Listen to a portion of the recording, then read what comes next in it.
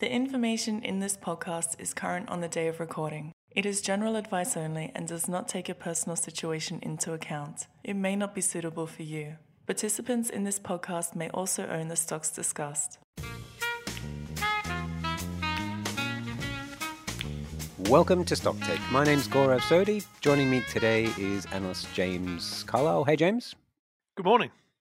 And with us also is Graham Whitcomb. Hey, Graham. Hi, Gaurav.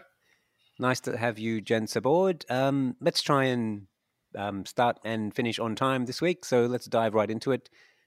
Graham, let's begin with you. There's been news about API, and you do know we like news. I'm surprised by the latest, actually. Tell us what happened, and I'd actually really like to get your reaction to it, because it's a business you know over many years, and your reaction, I think, probably means a lot more than ours. So go for it. We've had another offer. Yeah, I'm as surprised as you. So we've had another offer for API from Sigma. Wesfarmers had previously offered $1.55 to buy the business just recently. And as far as I was concerned, that was going to be the end of it. Wesfarmers had increased their bid already from $1.38. There'd been no other offers made by other companies. And then Sigma comes along yesterday and offers $1.57 for it. And that's, I think, surprising for a couple of reasons. The first is that API had actually approached Sigma in 2018 with an offer that was more favorable towards Sigma than Sigma's own offer today. But Sigma rejected the previous one. So that's kind of one strike against Sigma's management. Then the other surprising thing is that there'd already been a deal proposed between Sigma and API back in 2002, but that one was rejected by the ACCC, so on competition grounds. So yeah, that's two surprising reasons why Sigma's offer is just completely out of the blue, and I can't really explain what management was thinking or what their rationale is, but they presumably think that they've got a shot at getting it across the line. And it's mostly shares as well, isn't it? Whereas Wesfarmers is cash, and it's only 2 cents more than Wesfarmers was bidding. Yeah, they're presumably thinking that they can cut a lot of duplicate expenses and so get the kind of end value of the combined company a lot higher than each of them is worth individually, which might make sense, but it still kind of leaves the problem of actually getting the deal across the line, which seems pretty remote. But for API shareholders, that would require the market to recognize the value of the deal right now and get the share price, get Sigma's share price up, wouldn't it? Yeah. So, I mean, so as at the close yesterday, what did Sigma's share price do? It didn't budge very much. It went up a little bit. So, I mean, they're offering 2 cents more for a share. I mean, the premium seems very, very thin. I mean, Yeah, I agree. It's a surprise to me. It's amazing what happens when someone threatens to take the thing that you've kind of got a half an eye on. You sort of get both eyes on it straight away, and you want it even more. That's how I kind of picked it as well. It's just reminded me so much of the little kid that is like bored with their toy, but then as soon as another child comes along and touches it, then suddenly they think it's the best toy ever again. So that's what it feels like this time. It's a great reminder that behind all these big brands and institutions is a couple of big kids most of the time, and they're run by the same emotions and the same petty desires as anyone else. Well, and it's pretty shocking that so Sigma, so it was API bidding for Sigma 2 years ago, right? Or 3 years ago. And presumably it was going to get rid of Sigma's management back then. And might be. And it feels like that might be the difference, which obviously I agree. Would be, just shocking management if that's the case. Well, it already feels like pretty poor management from Sigma. Yeah, I think Sigma's management has a lot to answer for with this one. Graham, I wonder how much it has to do with Sigma not really wanting to compete with Wesfarmers and trying to stop a quite well-managed and well-funded competitor from entering the space. Would that have anything to do with it at all? Or do you think the Wesfarmers bid is irrelevant to you? Well, I'm sure it's not irrelevant because the timing would be too perfect. But I can't imagine that would be a huge influence. It shouldn't be, should it? Yeah. I mean, API is going to be run as a separate company, and yes, it'll have maybe some extra financial firepower from Wesfarmers backing, but it's still going to have the same regulatory issues. It's still going to have all of the pricing fixed and everything. So it's not as if API isn't trying its best to cut costs as it is. This is such a competitive industry with such skinny margins that all three competitors are doing everything they can to keep costs down. So I'm not sure that Wesfarmers would have that much of an impact, really. And then the regulatory hurdles. I just love the chutzpah. Is that how you say it, JC? Chutzpah, the chutzpah. Right. Sorry, thank you. Yeah. Of these guys. I mean, there's only 3 players in the industry. I love that that Sigma hilariously thinks that the ACCC is going to pass this through. Yeah, I'd love to have seen what the ACCC's commissioner thought of this when they read the news. That it does just seem so, I don't know, bold and kind of nuts. Kind of nuts. Has the regulatory environment changed? So they knocked it back in 2003. Were the regulations a bit looser back then? Because as I understand it, basically what they charge is set by regulation now. So there's an argument that the ACCC, who needs competition if there's a regulator who tells you what you can charge? I don't think that's changed significantly since then. It is 20 years ago, but the community pharmacy agreements have been in place for a long time. So I can't imagine that it's that has changed too much. And the industry itself is still 90% in 3 players, so it's not as if there's suddenly it's become more fragmented or something like that might shift it. I really don't see a huge difference. But to what extent do they is the pricing controlled? Is it so every 5 years it gets reset? Does it? So the ACCC would want to encourage competition so as to force people to reduce their costs, or encourage people to reduce their costs, so that after 5 years they can then set the prices a little bit cheaper or something like that. Is it? Yeah, exactly. It's still eventually it does feed through. Yeah. Yeah, and that was the justification for the first rejection, was that it still does. You still do need a competitive industry, so there's that pressure on keeping costs low, so then you can flow through for the consumers to have lower and lower prices for the actual pharmaceuticals. And then there'd also be the case of service quality. Service quality could go down if there just isn't the competition for it. Though to some extent that's also pre-written by different regulations on that they've got to meet. So yeah, I don't see a huge difference since 2002. And what do you anticipate the Wesfarmers response would be? Is there enough gain for Wesfarmers to lob another bid and to take control, or will they pretty good at actually just walking away when the terms don't suit? It's hard to know, because I think that, I mean, our belief is that API is still undervalued by both bids. So we've got a sell price at $1.70, which is where I think the full valuation would probably lie. So in that sense, Wesfarmers could still keep upping its bid, and I think it's still getting a pretty good deal. Sorry, go on. I was just going to say, but there might not be that pressure, because I'm guessing Wesfarmers look at it as well and say, well, the Sigma deal is unlikely to go through, so why do we up our bid? But the Wesfarmers bid at this stage has been approved. Yeah. Subject to a superior bid. So I suppose what Sigma are thinking is that, or might be thinking, is that this is a superior bid. So that means that the board of API has to reconsider. And could they really be doing it just to frustrate Wesfarmers and I don't think they could do it to frustrate. It seems like a very expensive way of causing problems for people. I'm not sure what goes on with the due diligence behind the scenes, but I mean, maybe there's a benefit to being able to look in their books and see behind the scenes a bit more or something or other. But you'd think that API's board would recognize that as being an intention if it was there, and so reject it. But yeah. And they haven't yet commented on whether they're going to allow Sigma to look at the books. I suppose they have granted Sigma the permission. So does that mean Wesfarmers and Sigma are both looking at the books at the moment?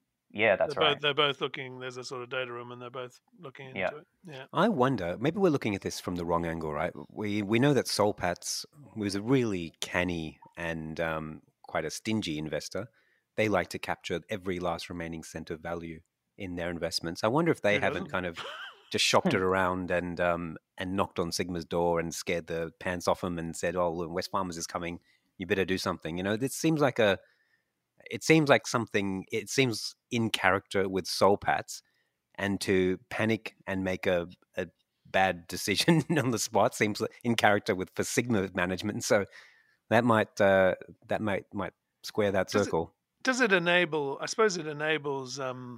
If Sigma are giving shares, that enables Soul Patts to roll their investment over, so they don't have to pay any CGT at this point. Is that right? If they get a stake in Sigma, is that something that they might find benefit? I mean, I'm just trying to work out why the share deal would be superior to the cash deal. Well, I don't think Soul Patts, they generally, like having covered Soul Patts for a long time, they generally they really invest with managers. I would be surprised to see them holding Sigma. In Sigma, yeah. Well, that's right. It doesn't seem lousy management. So and they'd be diluted. I mean, so at the moment their stake in API is how much? It's 19%. Yeah. And Sigma, that would be diluted within Sigma by what, half? I haven't done the maths. Yeah, but it would be diluted by some degree, wouldn't it? So they're yeah, who knows? In any case, so Graham, what should if you're a shareholder in API, if we took up your excellent recommendation and bought stock at a much lower price, what would you suggest now? Well, I'd be just sitting back and enjoying the show for now. There's no need for anyone to act, and there's no formal proposal that anyone has to vote on. So pretty good show it is, I've got to say. Yeah, 118, wasn't it? I have all to the say, twists and turns. I thought about it myself for about 5 minutes, and then I don't know. It seemed like a good idea. It seemed a bit too obvious, and maybe there you go. Sometimes those opportunities are the good ones. No, I remember that Dragon's Den, Graham. The regulatory complexity was immense, and I was actually super interested, but I just didn't have any cash. I'm tapped out. You know, buying coal stocks and whatnot. I just I think it just it's actually a reminder that sometimes. It's a bit like ale, I suppose. And ale is one that I did buy. Yeah. And sometimes you can think, well, the returns aren't that great. This is not going to 10 bag over 10 years. But, you know, sometimes the certainty or the confidence, there's never any certainty, but the confidence you can have in a 30% undervaluation is a good enough reason to invest. And you don't need that 10 bagger. If you can be comfortable, you don't need, because something will happen, like a takeover bid, to correct that undervaluation, and in fact, ale's been bid for as well. So sometimes, you know, you only need when you've got the good confidence that something is undervalued by a bit.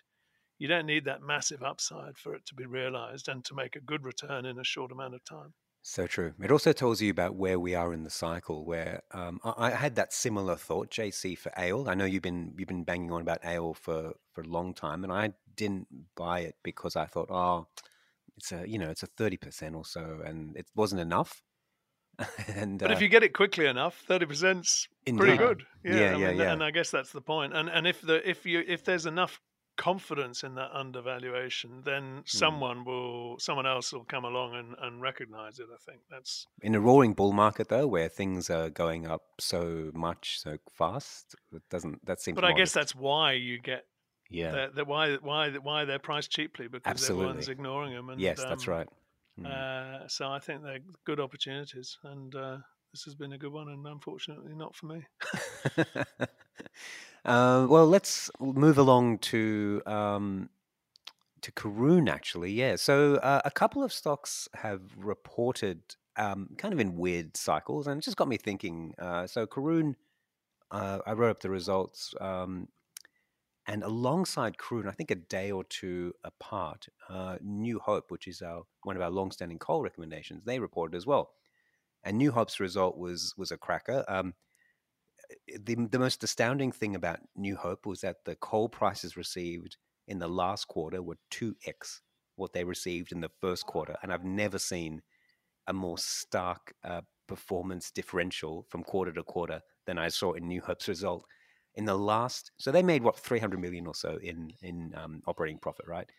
In the last quarter, they made about 50% of their entire yearly profit came in that last quarter, and in the last month, about 30% of their entire profit came in the last month. So you could see. And how much do they make with the coal price at half? Are they making losses? No, they were making profits. Right. But just not big profits, just modest profits. So they have actually, I think theirs is like the third lowest cost mine in Australia, and it's one of the lowest cost mines in the world, thermal coal mines. So it's very attractive economics here.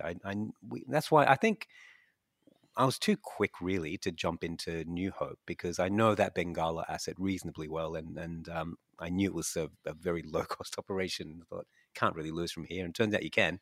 We're just too early jumping into that thing, but I think it's all going to end really well, and we all know the coal story is doing wonderfully well.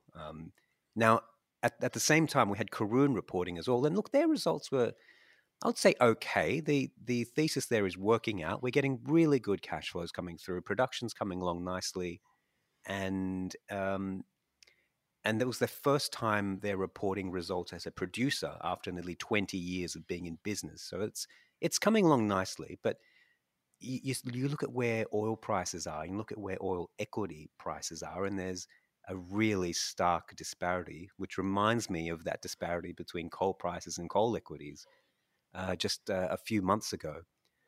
So the question is oil the new coal? And I think it might be. I think the opportunity that was available in coal stocks, earlier this year, may now be present in oil stocks. So we've got a couple of oil recommendations in Karoon and in Woodside. Now they're both moved up a little bit, but they're hardly overpriced or crazily expensive, considering where the oil price is. I mean, the oil price is now at $80 US, and ordinarily, if I plug that into my Woodside calculation, I've got a Woodside spreadsheet, but I don't like to base all my recommendations on it because it's never right. But I get close to $40 on Woodside with the current oil price, and it's sort of $20. And there's a whole host of specific reasons why that's the case. A lot of them have to do with the piles of equity that Woodside is going to issue to be able to take on those BHP assets. So the market's already anticipating that and not bringing up the price of Woodside. I think that might actually be the opportunity. Is there like a 3-year oil price that I mean, is the spot price reflective of what's going to happen over the next 5-10 years? Look, there is more diversity of opinion and uncertainty about the oil price now than almost at any other time than I can remember. And that's because everyone can see that there's a large disruption coming in the oil markets, right? So there's this big push for EVs. Every auto manufacturer in the world, we've spoken about this before, fellas, every auto manufacturer in the world is ceasing their conventional engine production, and they're moving on to the EV platforms. So there's this big cliff, and I think it's sort of 80% of oil use is in the transport sector. So it's a big cliff coming for oil. We're not sure when that's coming, but that cliff is also being met with a expenditure strike. So something like $1 trillion of capital expenditure has been withdrawn over the last maybe 5 years or so, and an enormous volume. So there hasn't really been an investment in new supply, which is why the price now is rising so much. So how those two variables balance out is not obvious, and that's why I think that uncertainty may be the opportunity as well. You don't get an opportunity when something is blind obvious, right? So I think if you don't have any unless it's oil, API. or ale for that matter, yes. But carry on, yeah. You don't get a 10 bagger like you do Karoon, eh? Yeah, well, yes. Or just these coal stocks, guys. They still look half price to me, even after they've more than doubled. But anyway, I've banged on enough about coal. So yeah, I think oil is a real opportunity at the moment. If you don't have oil exposure, we've had Woodside on our buy list for a long time, and Karoon's been a more recent addition, but it's been sitting there for a long time as well. It's moved up a little bit, but I still think there's probably it still probably looks quite interesting. What about sorry. I was just going to say at sort of $80 oil, Karoon is $1.50 or something. It really is quite attractive. So you got to, it's really hard coming up with price guides for these things because they're so dependent on oil. And as I said, I don't know what oil is going to be. But if you have an idea about oil, if you want to fit oil somewhere in your portfolio, both those are quite decent ideas. I was just going to ask, so I'm reading in the papers all about energy prices in Europe and particularly gas prices. So they're in the UK particularly having, they're facing the prospect of a big energy crisis apparently, because the Russians are not supplying enough gas. They've turned off the tap to a degree to the pipelines that flow into Germany, and I think, as I understand it, because the UK is at the end of that sort of pipeline, and after Brexit and everything, that everyone's taking their gas first, and the UK is not getting any. And I see. Okay. So the prices have been going through the roof. Does that have an impact? I mean, so energy prices is it the case that energy prices are soaring everywhere, or is that just a localized sort of situation, and the POMs are better look out, but everyone else is there's not going to be some sort of 70s style, energy crisis? So the oil price is global, and it's the same price with a few quality adjustments, basically everywhere. I mean, the Brent and WTI price do change, but that's a quality adjustment change. So the oil price is global. Gas prices are regional, and they're regional because they require the pipeline distribution to get them around. So the gas price in the US, where they have their own distribution hubs, is different to the gas price on the east coast of Australia, which is different to the gas price on the west coast of Australia. So the gas price does differ, but the thing that is starting to link gas prices together is this LNG price. The LNG price used to be traded right off the oil price. There's now an LNG spot market, and it's pretty shallow. I must say I don't pay a lot of attention to the LNG spot market. Most producers don't sell much into the spot market, so it's not very relevant really. But when there is a big divergence in the gas price, like there is in Europe at the moment, you do see LNG cargoes being diverted away from some place, usually in Asia, and moving into Europe. The British government should be ordering LNG from Asia, should they? Is that the... Well, I'm not. I don't know if Britain has an LNG import terminal, but certainly I'm not sure they do. I don't think they do, but certainly others in Europe do. And you need to have one of those. They get most of their LNG from Qatar, and I think there's a few other places, but they certainly don't get it from this way. But you might see that. As long as the Suez Canal isn't blocked, eh? Oh dear, yeah, I know. There's all sorts of trouble, isn't there? Yeah, but I think if you're going to see an impact, you're going to see it in that LNG price, which is quite nice for a stock like Woodside. So does Woodside produce LNG as well? So it produces. It's obviously got pipelines running into WA and places, but does it also produce LNG that it can sort of sell around the world?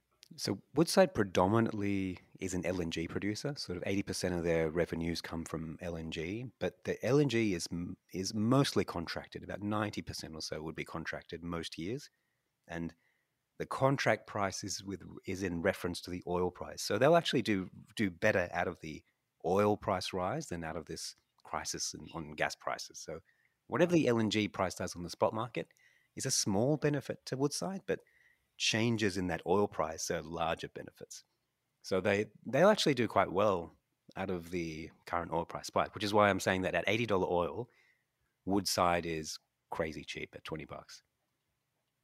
Crazy cheap. It is, but I hasten to add, it's crazy cheap in the way that coal prices were crazy cheap, in that I don't think it's not just that people have not joined those dots together. That's not what's happening.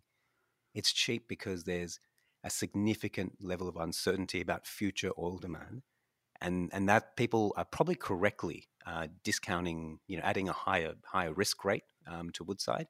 And there's also all this ESG stuff going on. So there's a lot of funds now that just refuse to or cannot buy oil producers, and that might mean a permanent discount to the PE ratio, if you like. So there's that as well. But as we've seen for coal, it's easy to be short sin stocks, and it's easy to talk about ESG when they're not making money.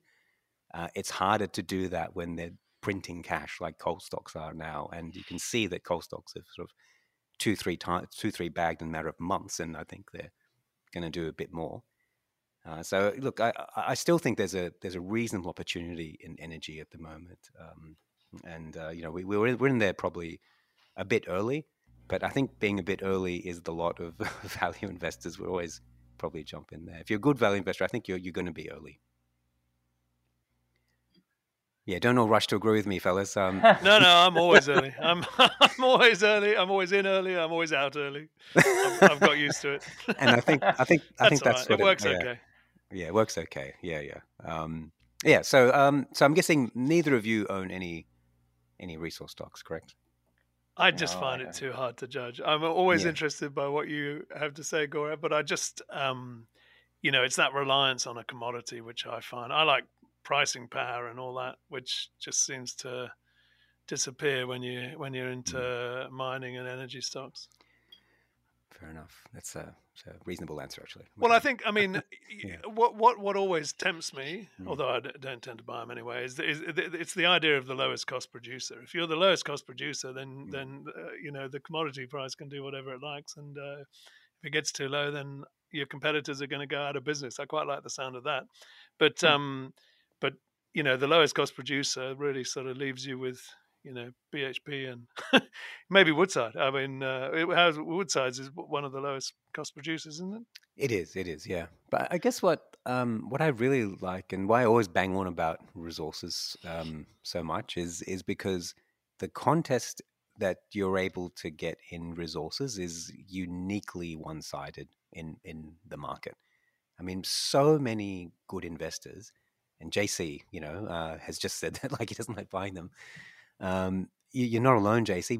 I would say most good investors just stay away from resources. They don't buy them, which means your competition in the market is, well, you know who it is. It's not. I feel like you're flattering me, Gaurav, which is to be encouraged. But maybe they're building their records because they have avoided them, though, and that's why they're the good investors. Yeah, no, I think there might be some truth in that. That's true.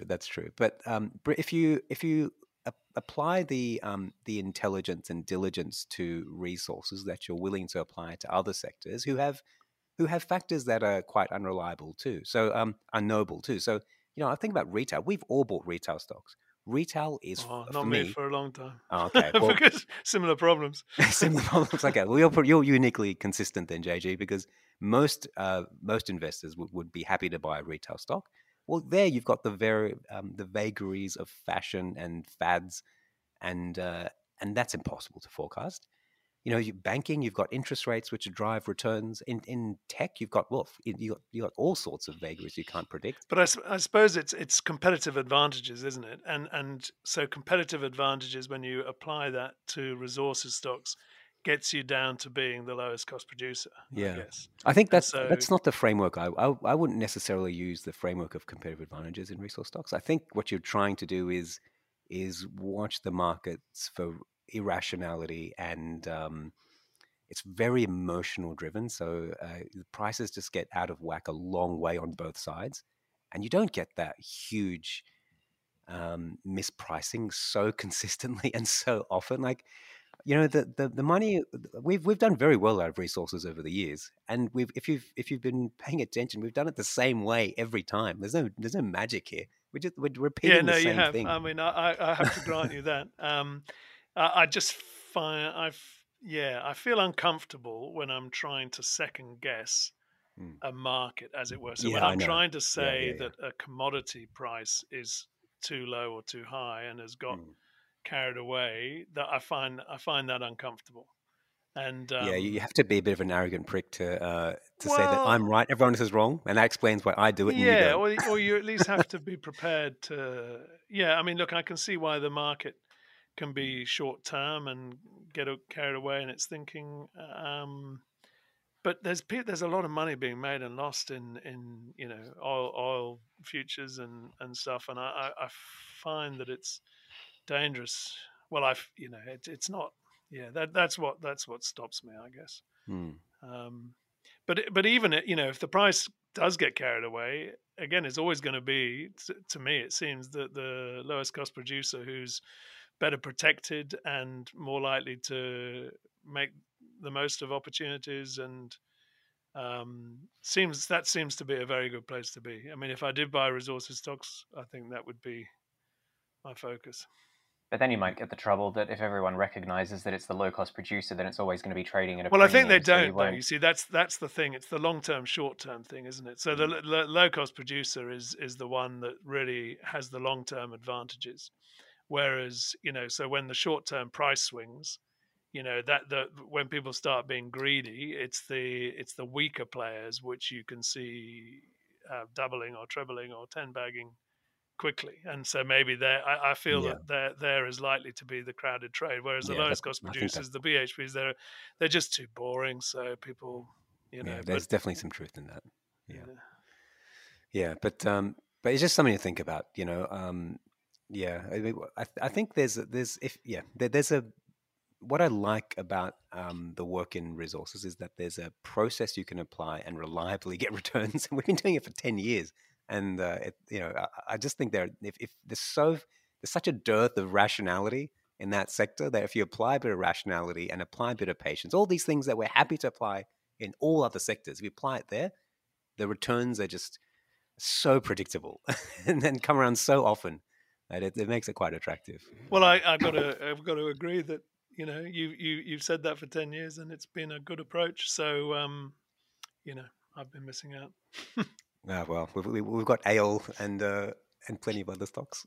Oh, Now, speaking of plenty of other stocks, JC, we've got quite an interesting one that you've brought to the table at the moment with the ticker code MVP, no less. I wonder if what that says about it. Well, we were talking about. I can't imagine you'd like that. I'm slightly uncomfortable with stocks with what seem to be gaggy or promotional sort of ticker codes. It seems like the focus is in the wrong direction. But look, most valuable player for anyone who's wondering what that means. Oh, yeah, sorry. We should explain that. Not everyone might know what that is. Yeah. Maybe MDI is taken by someone else, is it? I don't know. I haven't looked it up.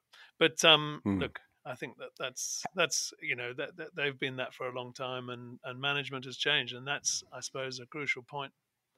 JC, you've got quite an interesting take on this. This is a business you looked at a little while ago and decided to pass on. Now you've come back a second time and we've upgraded it this time. It's quite. I always find that interesting when you look at a stock, the same stock, at a different time, and come to a different decision. Just tell us a little bit about the business, and then maybe talk about what's changed to prompt the upgrade. I'll do it the other way around, if I may. Okay, yeah, of course, go ahead. Because what's changed is quite simple. Nothing has changed except for management, really. And which is everything. Everything's changed. Which is everything. Yeah. I mean, look, I don't normally put so much. Normally, I look at management as being in a sort of negative kind of a way, and I put red flags when I don't like it, and I do seek out owner managers, but I don't really tend to award too many points for a strong management, just because I find it too hard to judge. But sometimes, the differences are stark, and sometimes it's not only the operational sort of performance that you get, but also the credibility that it lends a stock, both in terms of the investment opportunity, but also in terms of its ability to roll a product out in the marketplace. And if you have the right executives who know the right people in the industry and have credibility when they go and talk to regulators, we'll have to say what the thing does in a moment. But yes, that's right. So this is Medical Developments International. What it does is it makes a thing called the green whistle. So it's Penthrox is the drug that goes in it, which is also which is the trade name for methoxyfluorine, which is an analgesic. And they put it in one of these green whistles. People might have come across them. Hopefully, you're feeling better if you did, because they're given for sort of pain relief, primarily for trauma. So if you break a leg, you get badly stung by or dislocate a shoulder or something like that. At the beach, you might be given one of these. By a surf lifesaver, you might be given one of these by a fire engine, a fireman, or an ambulance man. But so and they give what a you day that was. They give you about I think they might be giving you hour. something else, JC. If the fire engine's giving you, maybe you just thought it was a fire engine after taking the drug. Well, John was talking about his mate who goes to, because fire engines attend car crashes often, don't they? Oh, Isn't that what he was saying? And so anyway, look, if you're in a bad spot and you need some pain relief, it gets you from that bad spot to hospital where they can maybe administer something a bit more effective and a bit more. They've got the infrastructure to give you things, other kinds of things. So they're very quick and easy. You pull a cord, as it were, on this whistle, and within 6 to 8 breaths, you're getting pretty good pain relief, and it goes for about half an hour. Now, they used to use these all around the world. Abbott Laboratories had a product called the Analgizer in the 70s and the 80s, and they were using it, Penthrox, as an anesthetic. But those anesthetic doses were much higher, and people started getting kidney problems, so it fell out of use. And I suppose the baby, around the rest of the world, the baby went out with the bathwater because they stopped using it for this traumatic pain relief. Except for in Australia and New Zealand, where they kept going with it, subject to strict limitations. So you can only have the dose that comes in the green whistle, and you can only have 2 whistles a day, and you can't use it on consecutive days, and you can have a maximum of 4 a week. I think those are the sort of protocols. And but subject to that, it's actually developed a pretty good safety record. So the company has now taken that to Europe in particular. It's got approvals over most of Europe, a lot of Asia as well, and Russia, and Canada. In fact, they're trying to get approval in the US and China, which of course would be very big markets. But at the moment, the focus is on Europe, and rolling it out there, which is a huge opportunity. What is it? 30 times the population of Australia, and if you get the same penetration in Europe as you do here, then you get some definitely interesting looking numbers. But so to go back to management, what was interesting was that when I first looked at this last year, the management, and in that article last year, I actually linked to a podcast, a chief executive interview that Alan Kohler did, and I felt that the management was a little bit on the promotional side, and it just sort of made me. It's a funny thing, that, because it just sort of makes you doubt everything else, really. And so all the things they were saying, the glass, to coin a phrase, was half empty, and actually, it's funny because then that article or that research got put to one side, and because this was in March last year, and everything blew up. Of course. So by the time we eventually published this article, that management had actually been removed, and which made it a bit more interesting. But look, once I wasn't in a mood to sort of change. We didn't know who was going to come in at that point, and given the previous chief executive, you don't know who's going to. You assume that something similar is going to be. That's the sort of culture, I suppose. You think you're stuck with. So we looked, and I put it on the back burner, and then these 2 former CSL executives, Gordon Naylor and Brent McGregor, came in, the former as chairman. So they were, Gordon Naylor was previously CFO of CSL between 2010 and 2015. And then he was put in charge of their new Seqirus, I'm not sure how you say that, vaccine subsidiary, which merged with the Novartis influenza vaccines business, of which Brent McGregor was in charge. And they were then to the main players. I mean, Gordon Naylor was president, McGregor was chief commercial officer or something. I mean, it's a slightly strange name, but I think he was basically the main man beneath Gordon Naylor. And they did a great job at Seqirus, turning it around from being loss-making to profitable in 5 years till 2020. I think they had a little bit of luck. Graham might be able to tell me better, but I think they had a little bit of, well, not luck. I mean, you make your own luck, but they made a quadrivalent flu vaccine, which has done very well for them. And so I think the turnaround has a lot to do with sort of one big achievement. But nonetheless, look, they did a great job there, and they're serious pharmaceutical industry players, and they came in. McGregor's taken a lot of his incentive in the form of options.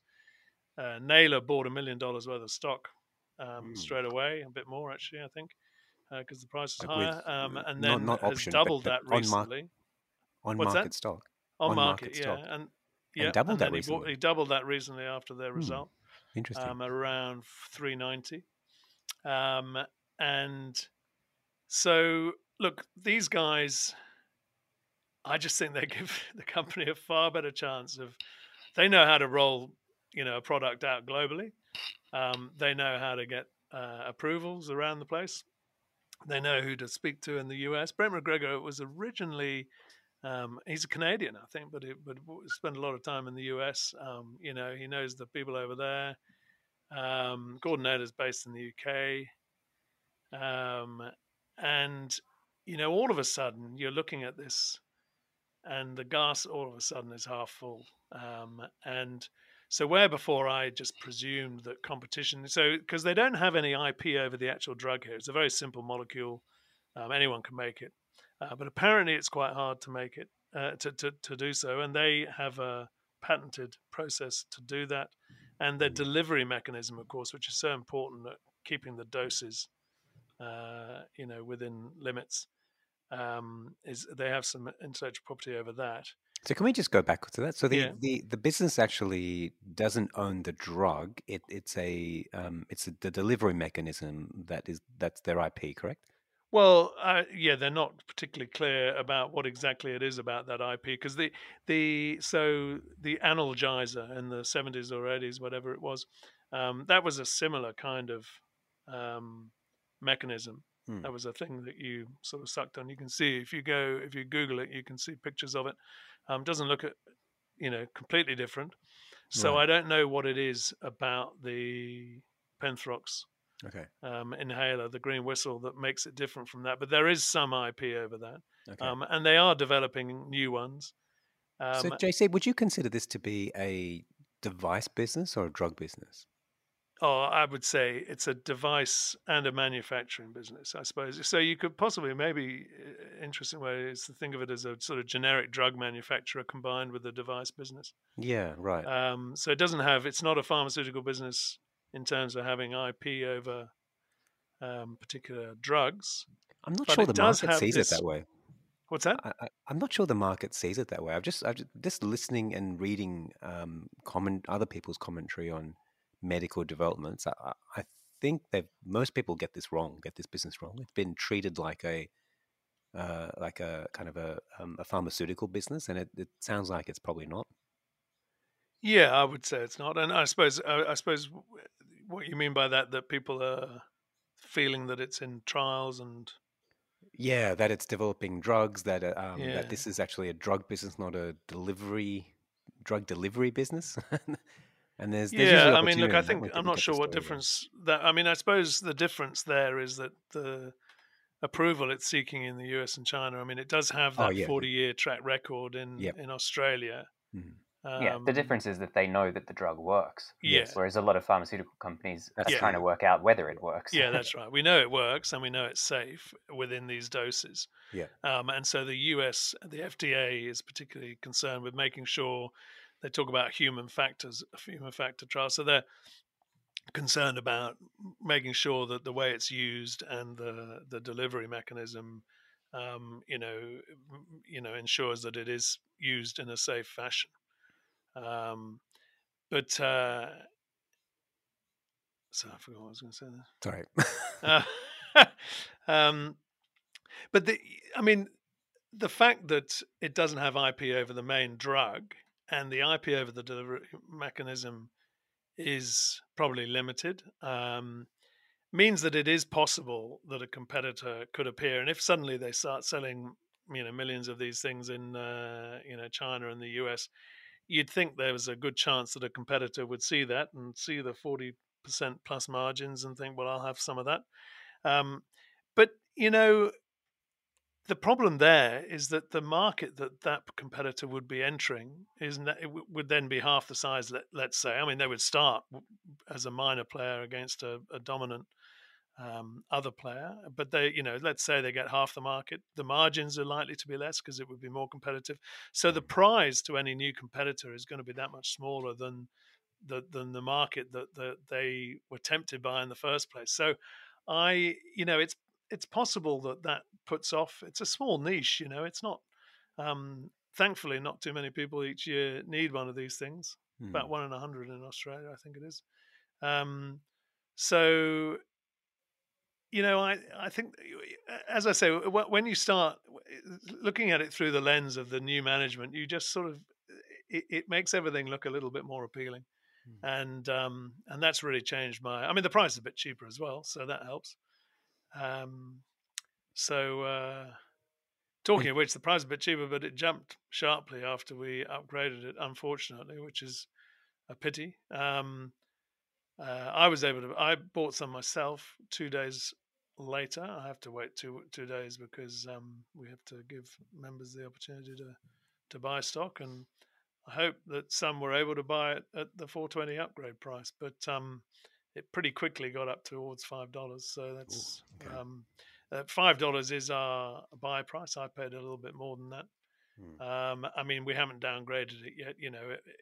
With this sort of stock, it's hard to draw lines in the sand. So, we don't want to be chopping and changing too much. So, and JC, can you just talk about its balance sheet and cash position, because it's still spending money at this point? Do you think it's going to need to raise equity? I think it's a chance. It's got 30 million odd of dollars. It's going to spend a lot of that this year, ramping up. So it's taken back a lot of the distribution in Europe to in-house, and it's spending money now in Europe this year to sort of try to get that all set up for growth. Yeah. So I think that cash could disappear quite quickly, and if the revenues don't start appearing in a couple of years' time, then it could disappear entirely. But how much more? Look, the market cap is sort of 300 million, and if it needs another 30 million, that's a 10% dilution. Yeah. Which would be a pity, but I think not catastrophic. So that's what I can't see it needing more than 10 or 20% dilution. Yeah, I do think sometimes that is another source of opportunity. Occasionally, when a business, sometimes it's clear that a business needs capital or might need capital, and the market starts discounting that stock, kind of regardless of the scale of the cap raising, and often that can be an opportunity as well. The number of times I've waited for a cap raise instead of just buying the stock and then dealing with a cap raise, it's mostly been the wrong decision. Ordinate's an interesting one on that because it raised money last year, and for the sake of 10, I forget how much it was, but for the sake of 10% or so of its share capital, it was able to completely sort of copper bottom its balance sheet. And there's a difference, I suppose, between a company that's got far too much debt. Yes, that's correct. And suddenly needs to replace that with equity, and you suddenly need to raise half your market cap. But companies which have a great opportunity are valued quite highly. Investors are quite keen to preserve their share of that, as they were with Audinate, and as I think they would be with this. I mean, it means that you can raise that, little bits and bobs. I mean, obviously, you don't want to have to keep doing that for 10 years, but I think that you're not going to be too diluted before we get to see whether this is going to work. And that's if it's not going to work, if the Europeans don't like it, if it doesn't get approval in the US and China, then well, we're not going to do very well, which is why it's a speculative buy. But it's actually a really good point. In my stock universe, the situation that makes that point about debt quite nicely is what happened with AMA versus with what happened with Aussie Broadband. Now, both stocks raised capital. AMA did so to repair a dicey balance sheet, and Aussie did so to pursue some growth projects. And the outcomes have just been really stark, with AMA getting crunched and Aussie Broadband barely missing a beat in terms of share Aussie price. Broadband was just raising 5 or 10% of its that's true. Cap, it's a smaller, and people are keen to give it to them. People, it's got investors on the balance sheet who really want to see it take advantage of the opportunity it's got, and they're saying, "Here, have some money." Whereas AMA, everyone's like, "Well, really?" Yeah, but I think that a lot of that has to do with raising cap to replenish a balance sheet and raising capital to pursue a growth project. I think those two, they're very different circumstances, and we should look for that opportunity sometimes. Sometimes the market does, a situation where a company raises money to pursue a growth project, it still kind of gets thumped around. It's something I quite like looking for. Well, I suppose it depends. If the market's been telling everyone it's got plenty of cash, it's not going to need money, then yeah, true. The fact that it suddenly says it does need some money is a reflection on its performance. But this is, I mean, going back to Medical Developments, this is a management that's come in and it says, right, we're going to set this company up for growth. We've raised a bit of money. They raised money last December, you see. That's why they've got that 30 million. They've said that we're pretty comfortable for a couple of years, but naturally it depends on whether those revenues start coming through. So if it does need to raise capital in a year or two's time, look, I'm not saying it's going to be a walk in the park, but I don't think long-term shareholders should be too concerned.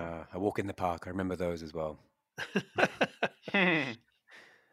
No, this sounds like a really good idea. Actually, it's really nice when you come back to a stock and able to look at it with still fresh eyes. I often find after I've looked at a business, it's very difficult to get a different perspective, to change my mind on it. And it's easier to do, I agree, when there's something has changed in the business, like management.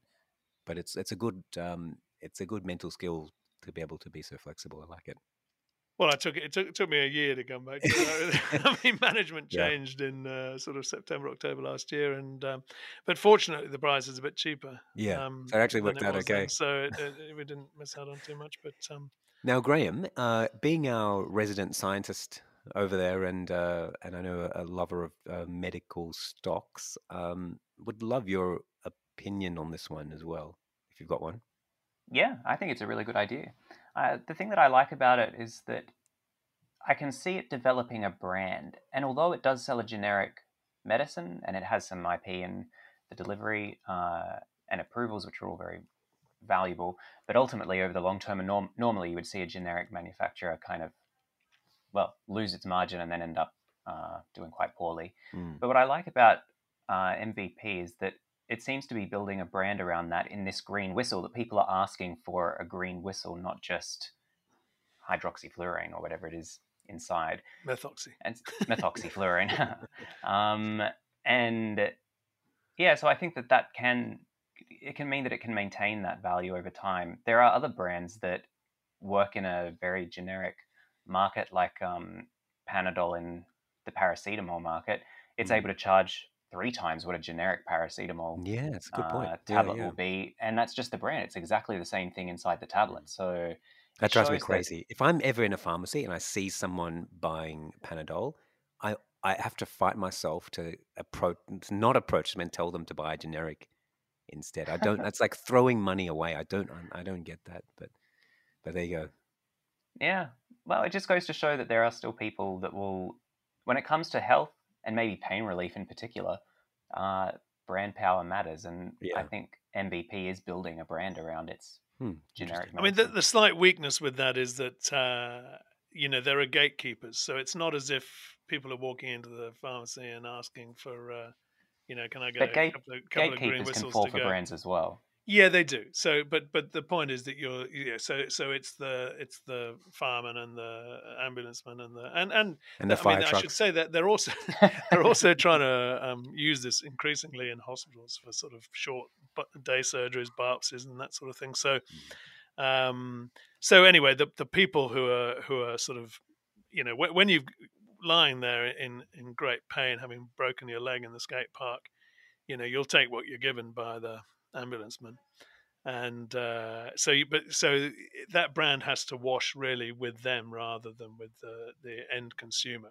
but it does provide some comfort that knowing that that's exactly the thing that's been going well in Australia and New Zealand for 40 years.